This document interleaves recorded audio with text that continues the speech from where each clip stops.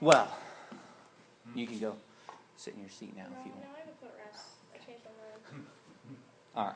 Well, we're going to start a new series tonight, and as I'm saying with all the announcements, this is our last series before the summer kickoff, and then we stop meeting. So it's a 4-week series. I know it's just going to fly by. It seems like it's going to go quick, but summer's going to fly by too. So, but we're going to be in this series for the next 4 weeks, and it's called Pause. And we're going to talk about the temptations of Jesus from Matthew chapter 4. Yeah, if you can actually see this, we got our good friend up here from Hide Your Kids, Hide Your Wife.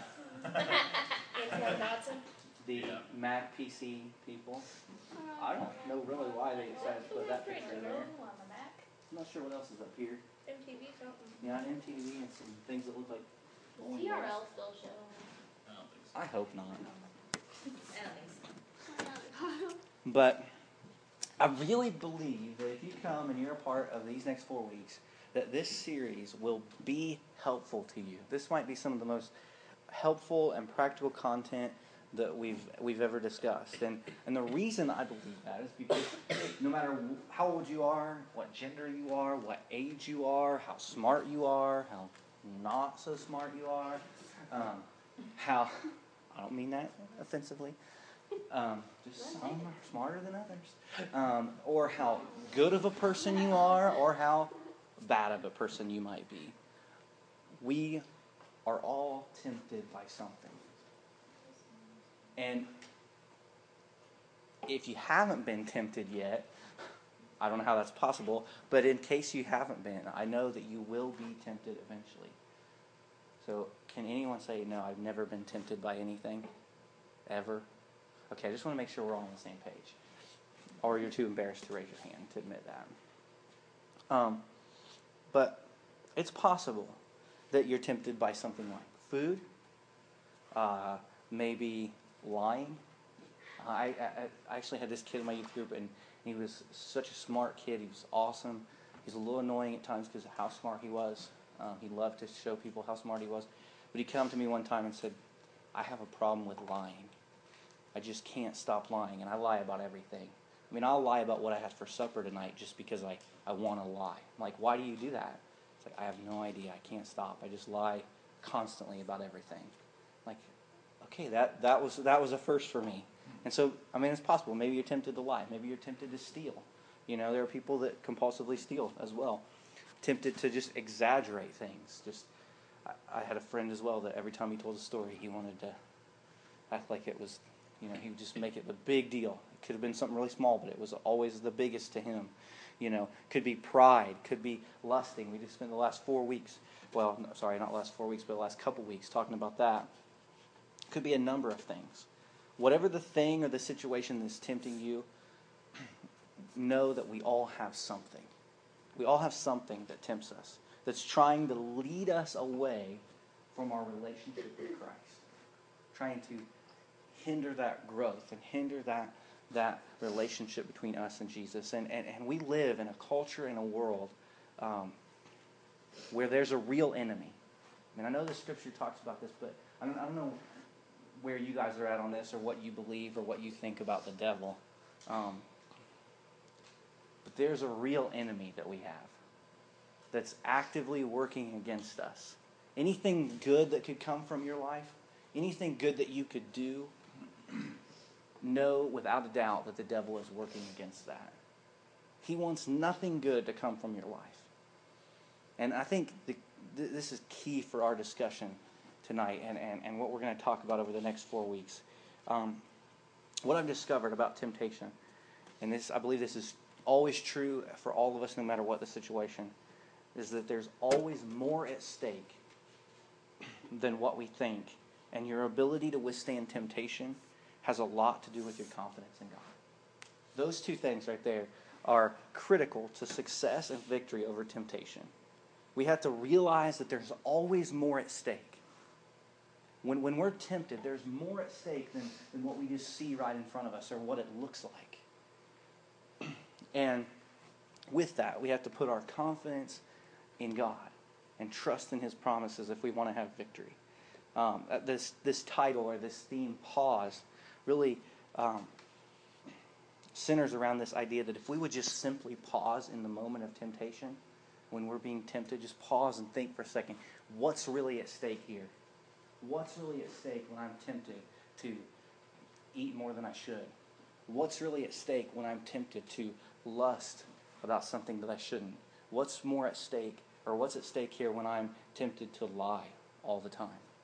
If we would look at these things, realize what's at stake, and then realize that it's not just an issue of my self-control, but my confidence in God, I really think that we can begin to have victory over temptation. So if you have a Bible, or you don't have one and you want to use one of these up here, or you have your trusty Bible app, we're going to be in Matthew chapter 4. We're going to start out with the last few verses of chapter 3, but you can just go to chapter 4. Maybe, just maybe, someone in here, and I'm not going to ask you to raise your hand or admit this necessarily, but it's possible that someone in here might be struggling with an area of temptation. And you could be kind of like me, and you think, what does temptation have to do with my eating thing? You know, what's that got to do with my eating thing? Or what does my confidence in God got to do with my eating thing?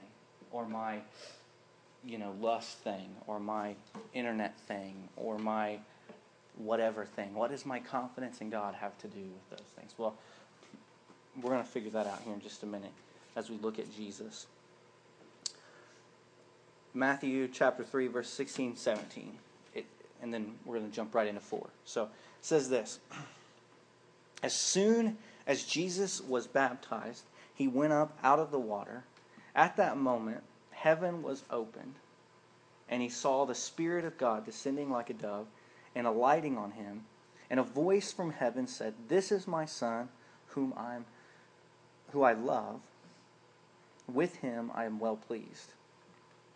See, Jesus, baptized, goes under the water, comes up, then this voice comes, and it's God saying, "Hey, this is my Son, whom I love him, and I am pleased with him."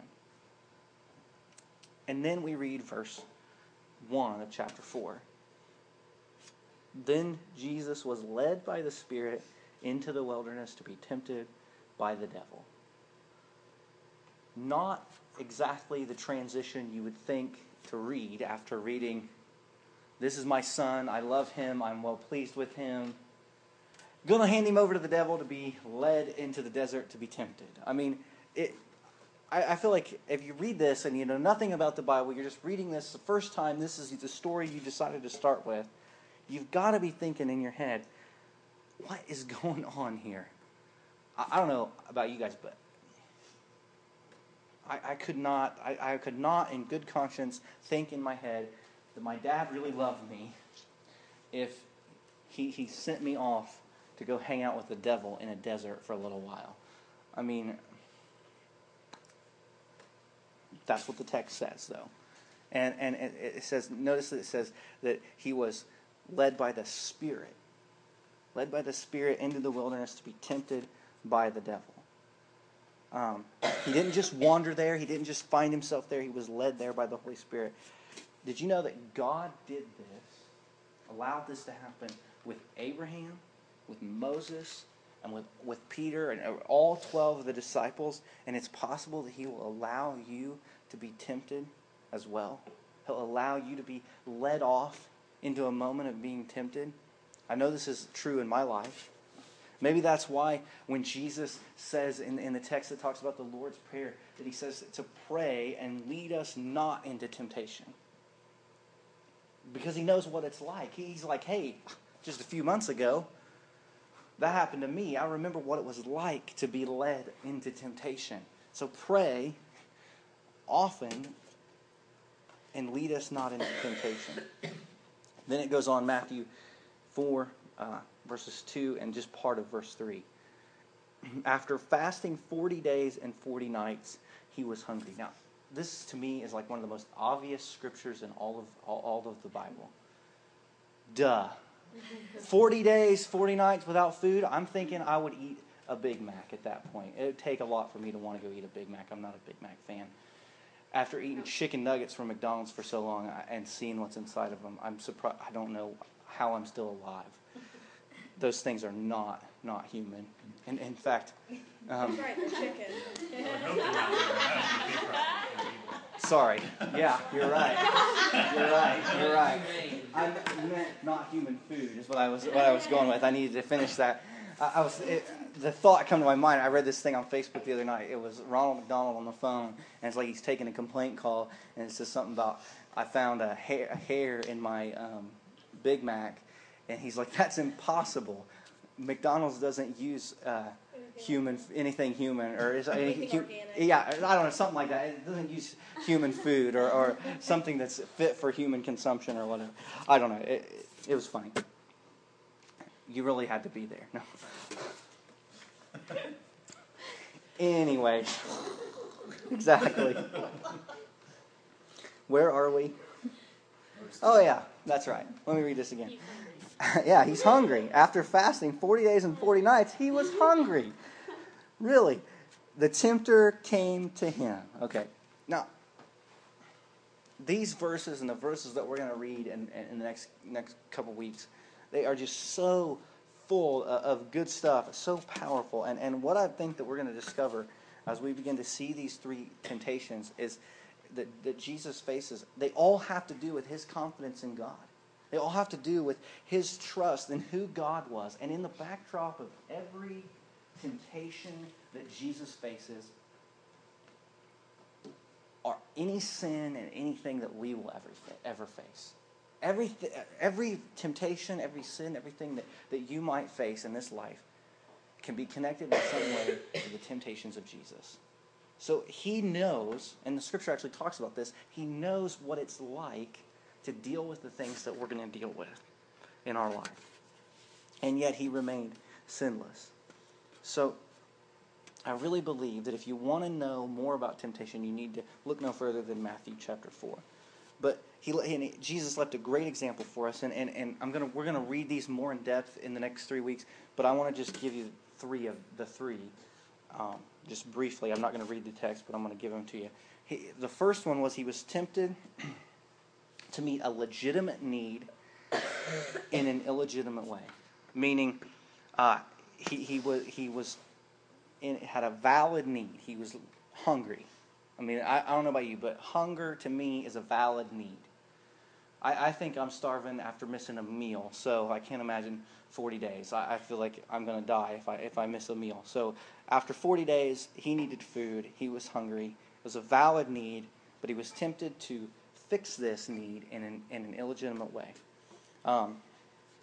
Second temptation was Satan tempted him to leverage and use God for his own doing, to meet his own end, so he took him up to this really high place, and he tells him to jump off, and that, if you're really the Son of God, then the angels will catch you, and you won't even strike your foot on a stone, and so again, tempted to leverage and use God.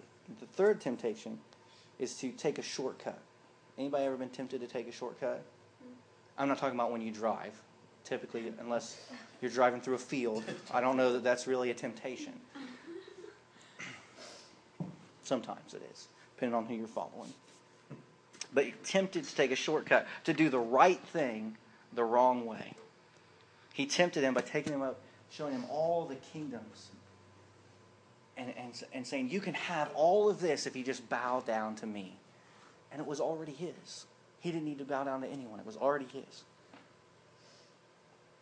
And I think as we go along in this series, you're going to begin to see how these things connect in your life. And hopefully you might identify with some temptations that you have in your life and be able to work this out. And my hope and my prayer is that this series is going to help us to break the chains of temptation.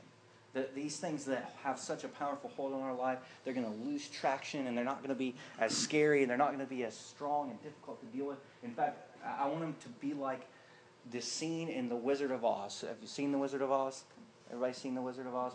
You know the scene at the end of the movie when they finally get to the great and powerful Oz, and he's so scary and so loud, and then the little dog Toto goes in there and pulls the curtain back, and he's just this frail, short little old man. Do what? Ignore the man behind you. Exactly, yeah. See, that's what I hope. Seen it. You, I don't did know. we just ruin it for you? Oh my gosh. Sorry, we ruined it for you. Well, there's a little dog. He pulls the curtain back, and it's just this old man, and he's not scary, and he's kind of Santa Claus-y, if I remember right. And just, that's what I hope that we kind of have happen as it relates to temptation, that we realize it's really not got that big of a hold on us if we approach it like Jesus approached it. Temptation will never go away, but if we pause, we just might have the opportunity to have that victory if we realize what's at stake. I love what Romans 6:14 says, "For sin shall not be your master, because you are not under law, but under grace." We have the opportunity to look at temptation and say, no, I don't need to go there. I don't need to go there. I don't have to sin because I'm not under law, but I'm under grace. In the midst of temptation, the tendency so often, I think, is for us to look at it and think that the only thing that's at stake is whatever we see right in front of us. That should I or should I not eat the dessert? I always go with the dessert. Should I call him back or not call him back? Should I go to their house or not go to their house? Should I invite her over or not invite her over? Should I tell the whole truth or just part of the story? Part of the story won't get me in trouble as long as I spin it right. It's not quite a lie if I just spin it a little bit, right? Or should I go to that party or not go to that party? See, in a moment of temptation, the issue seems like it's just whatever's right in front of us. That black and white, A or B type of decision. And there's so much more at stake. So much more at stake. If you go back and look at the temptations of Jesus and understand the whole story of his life, you realize there's so much more at stake. What's at stake is you and I, and our ability to have a relationship with God, and the ability for Christ to go and die on a cross and remain sinless. See, he couldn't have went to that cross and died for our sins if he had to die for his own sins. I don't think I really think about that very much. But if Jesus had to go and die for his own sins, he couldn't have died for ours. And so, keeping in mind, there was a lot at stake for Jesus in this moment of temptation. For you and I, every time we're tempted, there are at least 3 things at stake.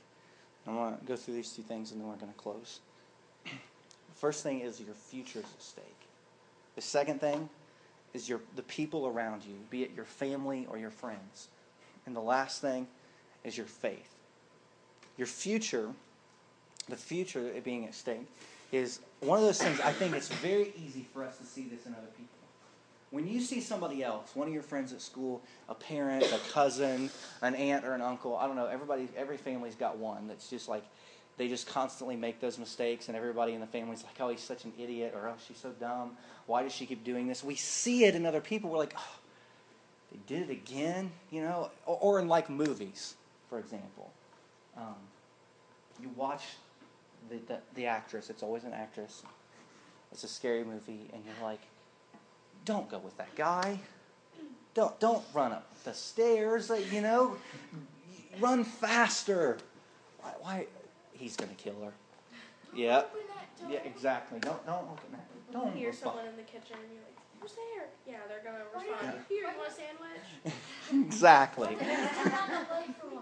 Yeah. Why does the whole house have to have no lights, Like, could have turned those babies on. Put on every switch I could see. Exactly. And we see this in other people. But I don't know about you, but when I'm about to make a mistake or I'm falling to temptation, I don't think about that so much. I forget that my future in some way is at stake. And again, we see it in other people, but we don't see it in ourselves. Second thing, being our family, take for example the dad who comes home every single day from work and just gets drunk every single night. And then eventually, he loses his job. The family suffers every time. Or the mom who has an affair with a coworker. Or the brother who's addicted to drugs. Or the sister who gets pregnant out of marriage at a really young age. See, when these people make these types of decisions, or when you make those kinds of decisions, there's something at stake. Your family's at stake. Take the dad, for example. Dad comes home, gets drunk, loses his job. Now there's not an income coming into the family. Dad doesn't pay attention to the kids, disrupts the relationship with the kids. Mom, to cover up the fact that they don't have as much money, has to work more hours, loses, again, relationship with her kids because she's not able to be there. Those things have an effect. The mom who has the affair, now there's a divorce. And I can tell you from experience, 2 Christmases does not mean exciting. You know, just because you get to have an extra Christmas does not mean life is going to be awesome. I say that because I think that our culture, and especially movies, have made the idea of having divorced families really awesome. You know, yay, we get 2 Christmases, you know, get to have all this extra fun. It's not. It's not exciting. It's not awesome. It has an effect on the family. It's possible that maybe some of these things in some way have affected your life. I don't know. But we see this all the time. And for some reason, in the middle of temptation, we think that it's only about us, that it's only going to affect us. And it's just not true. The last one, faith. Not that faith, but our faith. Our faith is at stake. And what I find interesting about this is that I believe that this is why so many people, I think, walk away from the church. I mean, there are all kinds of reasons, but I would have to say this is up there in top, like three things people walk away from the church. Is because it's not because they had some great theological discovery and now they don't believe in God, or that they, you know, had some question answered poorly and now they don't believe in God, or they're going to walk away from God because they made some great discovery, you know, scientifically, and it proved that God didn't exist. But it's because every single time we sin, every time we fall to temptation, there's a little break in our relationship with God. There's a little break. And I so wanted to have like a coffee cup or like a clay pot or something that I could try to like chip away and break, just to show you that. But pretend I have one, you know, and you just chip away at that and chip away at that. Eventually there's going to be nothing left to chip away at, and it's just going to crumble. You know, when we chip away, in fact, I did bring something that I was going to use as an illustration for this. I kind of forgot, because I have my awesome Jenga game. This is the Truth or Dare Jenga. I think you're missing a few pieces. I am. Leave me alone. But as it relates to the idea of chipping away at our relationship, every time we sin, we are just pulling blocks out of our relationship with God. And we just keep pulling them away, and pulling them away, pulling them away. And we think that I'm only hurting me, this is only affecting me, it's not going to hurt anybody else. And maybe for a while, you know, we're kind of like up here at the top, and it doesn't hurt anybody else. It doesn't really affect anybody else. But eventually, they get... That happened a lot quicker than I expected. Eventually, what happens is we start to chip away at the bottom there, the foundation. And everything kind of falls down. I really believe that right there is why so many people walk away from the church. They walk away from their relationship with God because they think, just a few little sins are okay. I'll just take a few, you know. It's not going to hurt anybody. It's no big deal. But eventually the whole thing just crumbles down.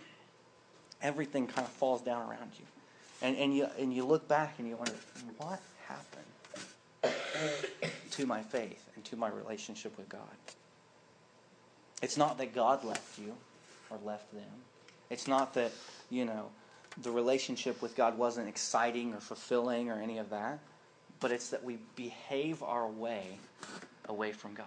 We behave ourselves out of a relationship with God.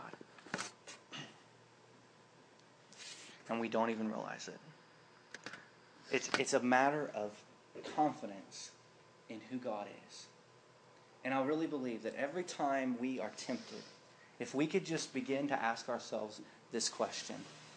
Every time you encounter a temptation, be it food, what you watch on TV, what you look at on the computer, what you say, whether you lie, steal, cheat, whatever it is, if we'd ask ourselves this question, can God be trusted?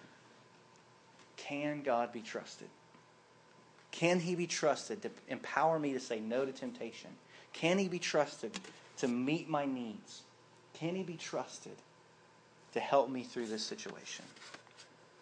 Every time we say yes to temptation, what we're saying is no, God can't be trusted.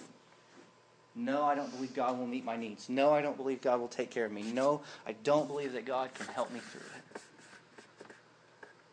God's going to come in here and He's going to eat my one scoop of ice cream. And then He's going to say, ha ha ha, you should have eaten it sooner. Because you're not getting any more. I got it right now. You're taking all your food away. This is terrible.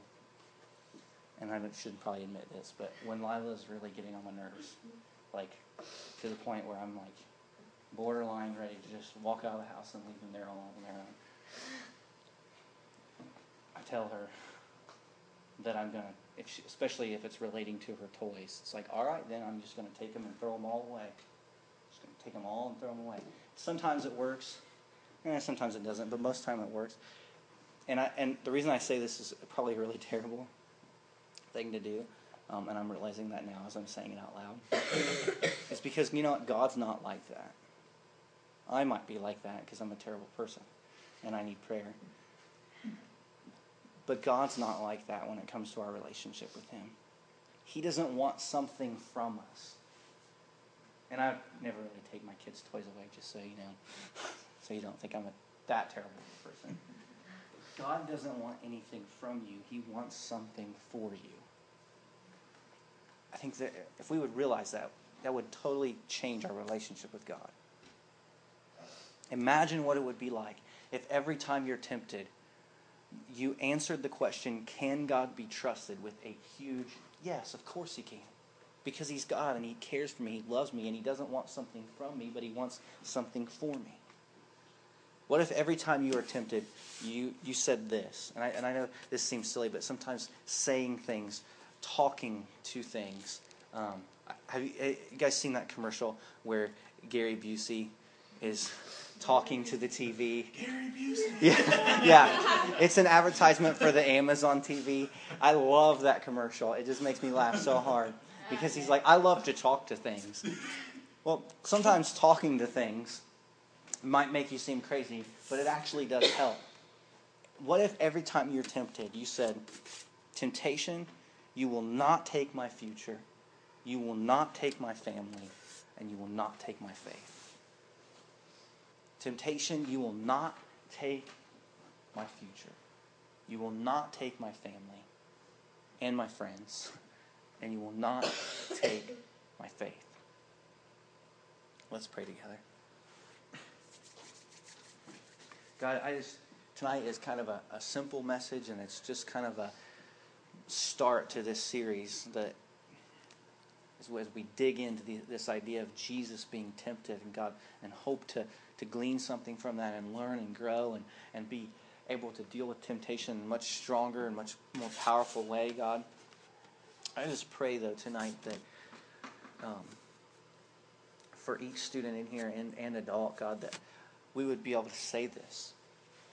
God, that when we're tempted, we'd be able to say, yes, God can be trusted. And temptation, no, you're not going to take my future and my family and my faith, because I don't need this temptation. I don't need whatever this is that seems to have a hold on us. God, I pray for strength in everyone in this room, God, that we would just grow in greater strength and love and in our relationship with you, that we would be more godly and just desire you so much more and God, and want to reach more people for you. God, I pray that you would just